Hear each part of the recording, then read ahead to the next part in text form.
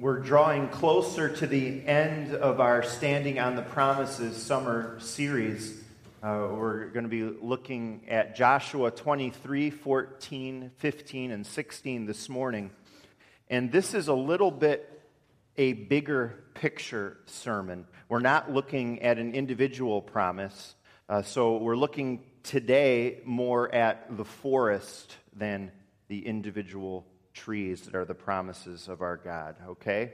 Joshua 23, beginning at verse 14. Before we read, let's pray. Holy Spirit, I ask that you would be present here and fill your people in a very special way, and that you would bless the reading and the hearing of your word.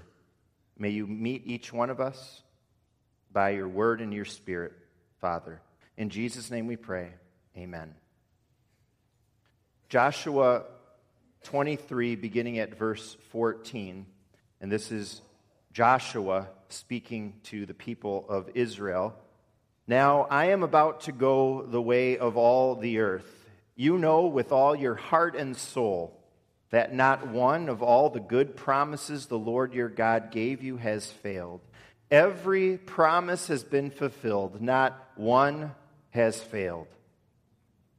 But just as every good promise of the Lord your God has come true, so the Lord will bring on you all the evil he has threatened until he has destroyed you from this good land he has given you. If you violate the covenant of the Lord your God, which he commanded you, and go and serve other gods and bow down to them, the Lord's anger will burn against you, and you will quickly perish from the good land he has given you. God's Old Testament people are in a great place when we meet up with them here at the end of the book of Joshua. These were the descendants of Abraham and Isaac and Jacob, who God made a covenant with in the book of Genesis. He, the God of the universe, would be their God, and they would be his people. Being on God's side meant all would be well. They would flourish in the land of Canaan. They'd be blessed, and they'd be blessed to be a blessing to the nations and the peoples all around them. After a famine in the land, God's people, the descendants of Abraham, Isaac, and Jacob, ended up in Egypt, where they were eventually enslaved by the pharaohs. During that dark time, we read in Exodus how God saved his people and brought them out of slavery with all kinds of mighty deeds and signs. And the purpose was to bring them back to Canaan, the land God originally promised to them, so that they could thrive living for the Lord there. Early on in that journey, God graciously gave his people the 10 Commandments that we read this morning. Those laws would be their guide for exactly how to live for their God. Unlike the ways of the nations all around, the Lord showed his people his way, the way of love, the way of loving him above all, and how to love others too. Surprisingly soon after leaving Egypt, the people grumbled and were generally very ungrateful for all that God had done. And so God decided to delay their going into the land for 40 years so that pretty much that whole generation who grumbled would die off. The book of Joshua tells us how God led that next generation of God's people into the land. And we read in that book how God gave them the land. There were battles all the time, basically for about 7 years. And as the people went in with courageous faith, led by this man of faith, Moses' successor Joshua, through it all, it's made very clear that God was the reason for Israel's success, more than their military strength or strategy. Whether you look at Israel's past or their present or their future, the people of God are in a great place. God originally chose them when he called Abraham out of Ur and said he'd be a God to him and his descendants after him. He made a covenant with them. Covenant being that unique, special biblical word to talk about the relationship between God and his people. God remembered that covenant, even through those dark years in Egypt, and he rescued his people. The land he promised they would have, he brought them back into that land, and he gave them the land of promise. We meet them here after they've been in the land a while. The conquering is in the past. Joshua is old. He's about to die. He's saying final words to God's people. So this is a very special time. Their longtime, faith-filled, courageous leader, Joshua, they're listening carefully. And he says, you know with all your heart and soul, don't you, that not one of all the good promises the Lord your God gave you has failed. And they would look back and they would know deep in their hearts that this was true. God had never failed them. What a place to be. What a place on which to stand. And so the future of God's people, it was as bright as the promises of God. Everything is set for success. Now they could live in the land, serve God with thankful hearts for all he'd done, and they could flourish as they lived the way of the covenant. They would be a light to the nations so that others would know their God. Missions, evangelism, that was part of God's plan for his Old Testament people too. There's a very real sense in which this all describes us too. God has saved us. He's brought us into covenant relationship with him. God has given us not only the Ten Commandments, but now we have his entire inspired word to show us the way to live for him.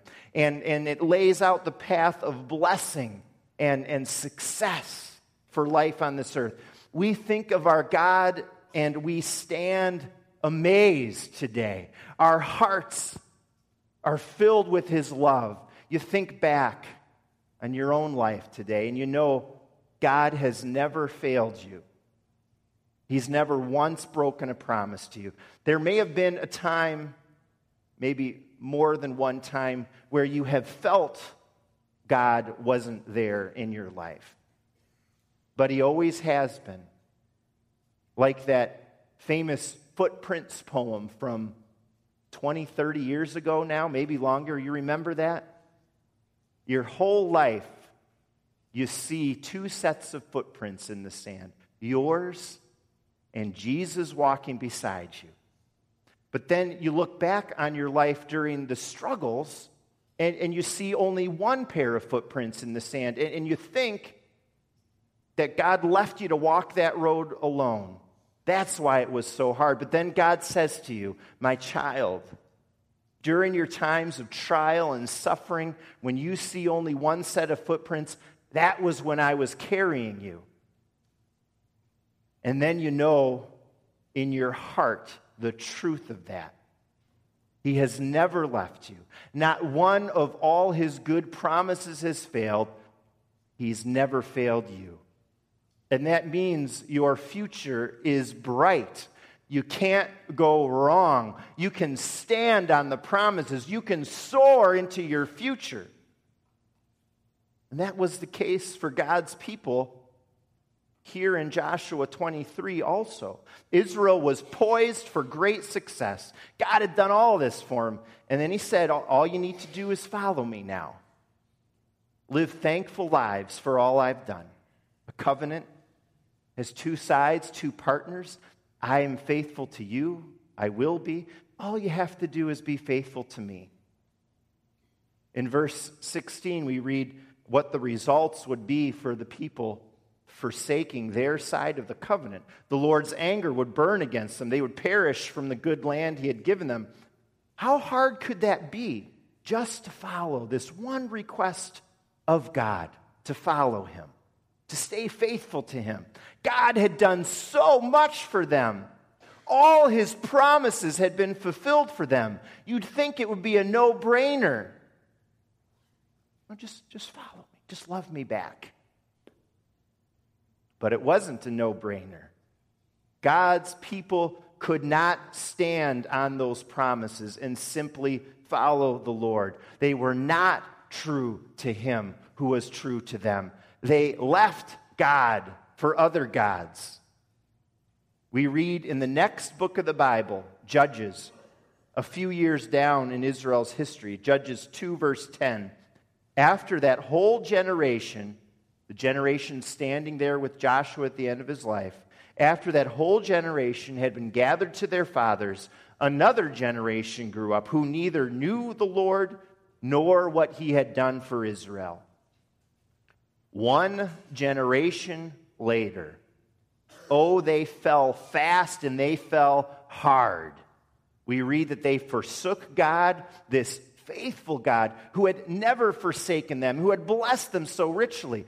And they started serving the false gods of that land. And as promised, God's anger burned against them. They were putting themselves in danger of rejecting the promises of God by breaking covenant. But God was patient. God sent covenant messengers, the prophets, to remind the people that if they would just turn back to him and follow him, it'd be all right again. They'd receive the blessings of the covenant again. And there remained some faithful people and some faithful leaders and some small times of renewal we read about in the Old Testament. But the overall trend became clear. The people couldn't follow the Lord, even after he gave them chance after chance after chance. He sent them prophet after prophet after prophet. God had no choice but to take them from the land of promise and into exile. But then, even there, he preserved a small group that didn't even deserve it. He didn't forget them. And through that remnant, he brought Jesus into the world. We look in our hearts and we're overwhelmed with the faithfulness of God. But at the same time, we look in our hearts and we know we are unfaithful. We know in our hearts God is true to his promises, but we also know in our hearts that we are not. We are not faithful to our promises to God. And that's a major problem. God's Old Testament people couldn't simply follow him. They just couldn't do it, and neither can we. God himself would have to do it. God himself would have to step in and hold up our end of the covenant. And that's what happened when our Lord Jesus came. That's why Jesus came. In his life on this earth, he succeeded where we all fail. He remained faithful to God's ways while all the rest of mankind was unfaithful. He upheld the end of the covenant that we couldn't. Romans 5 talks about sin entering the world through Adam, the first man. He represented us all in the Garden of Eden, and he failed, says the Bible. And so through him, we all die. Covenant faithfulness isn't in our DNA anymore. Romans 5 also tells us that there is a second Adam, a new Adam, Jesus. And in him we all live, because though we deserve the covenant curses our text talks about, Jesus came says God's word, to be a curse for us. He paid the price for us not following the Lord. He paid the price for our sin.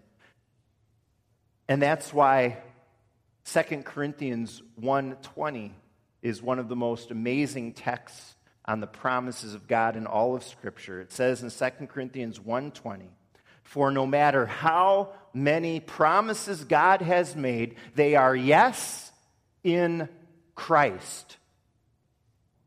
We know in our hearts that we have failed the most basic call to follow the Lord, loving Him above all, our neighbor as ourselves. We've made terrible mistakes, but we also know if we embrace Jesus in our hearts, God looks at us with a total yes when we deserve a no.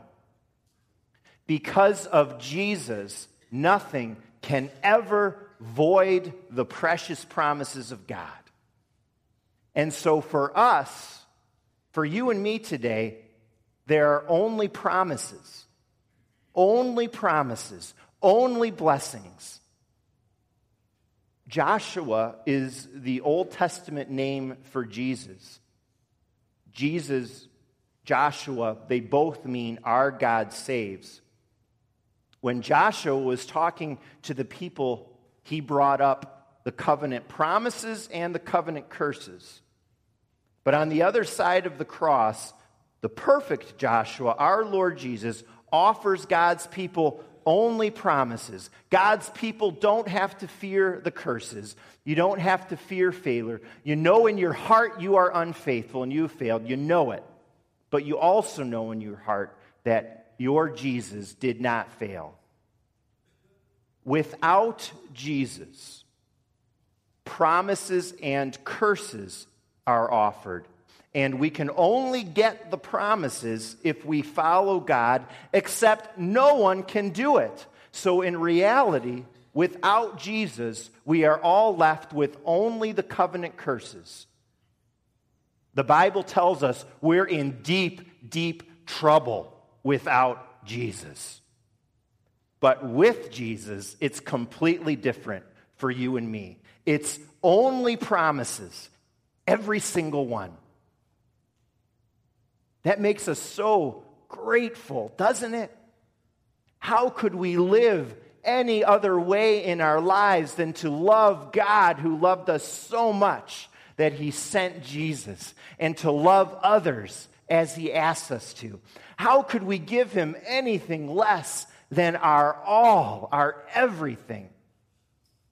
How could we not be excited about being part of His people, His church, where we thank Him for all He's done, where we learn together more and more about grateful covenant living, and where we get to recommit our lives and our hearts to the Lord Jesus every week together in worship?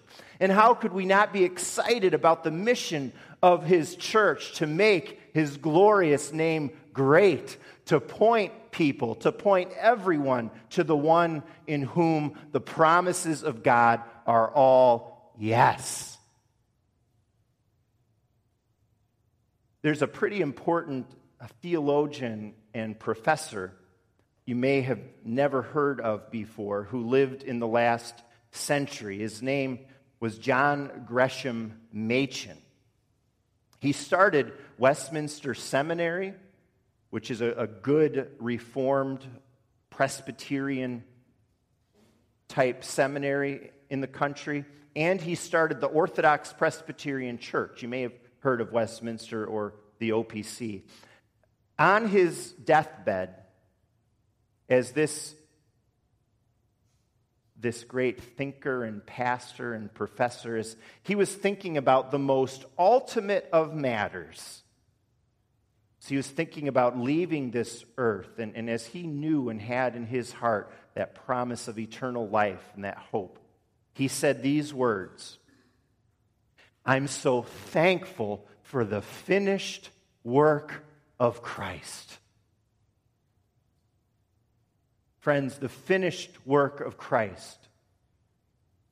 That's why we can talk at all about the promises of our God these many weeks. It's because of Jesus. They're ours only in Him. That's why It's only promises for God's people. Isn't God so good to us? Not one of his promises has failed. And it's because of our great Savior, Jesus.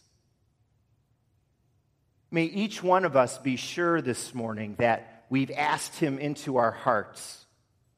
And may we trust in him and turn to him anew each and every day. That's how to receive all the promises of God, every single one. And as we do that, as you do that in your life, as we do that as households, as we do that as a church, then we will stand on the promises. In fact, we will soar on the promises into our future because of Jesus. Amen.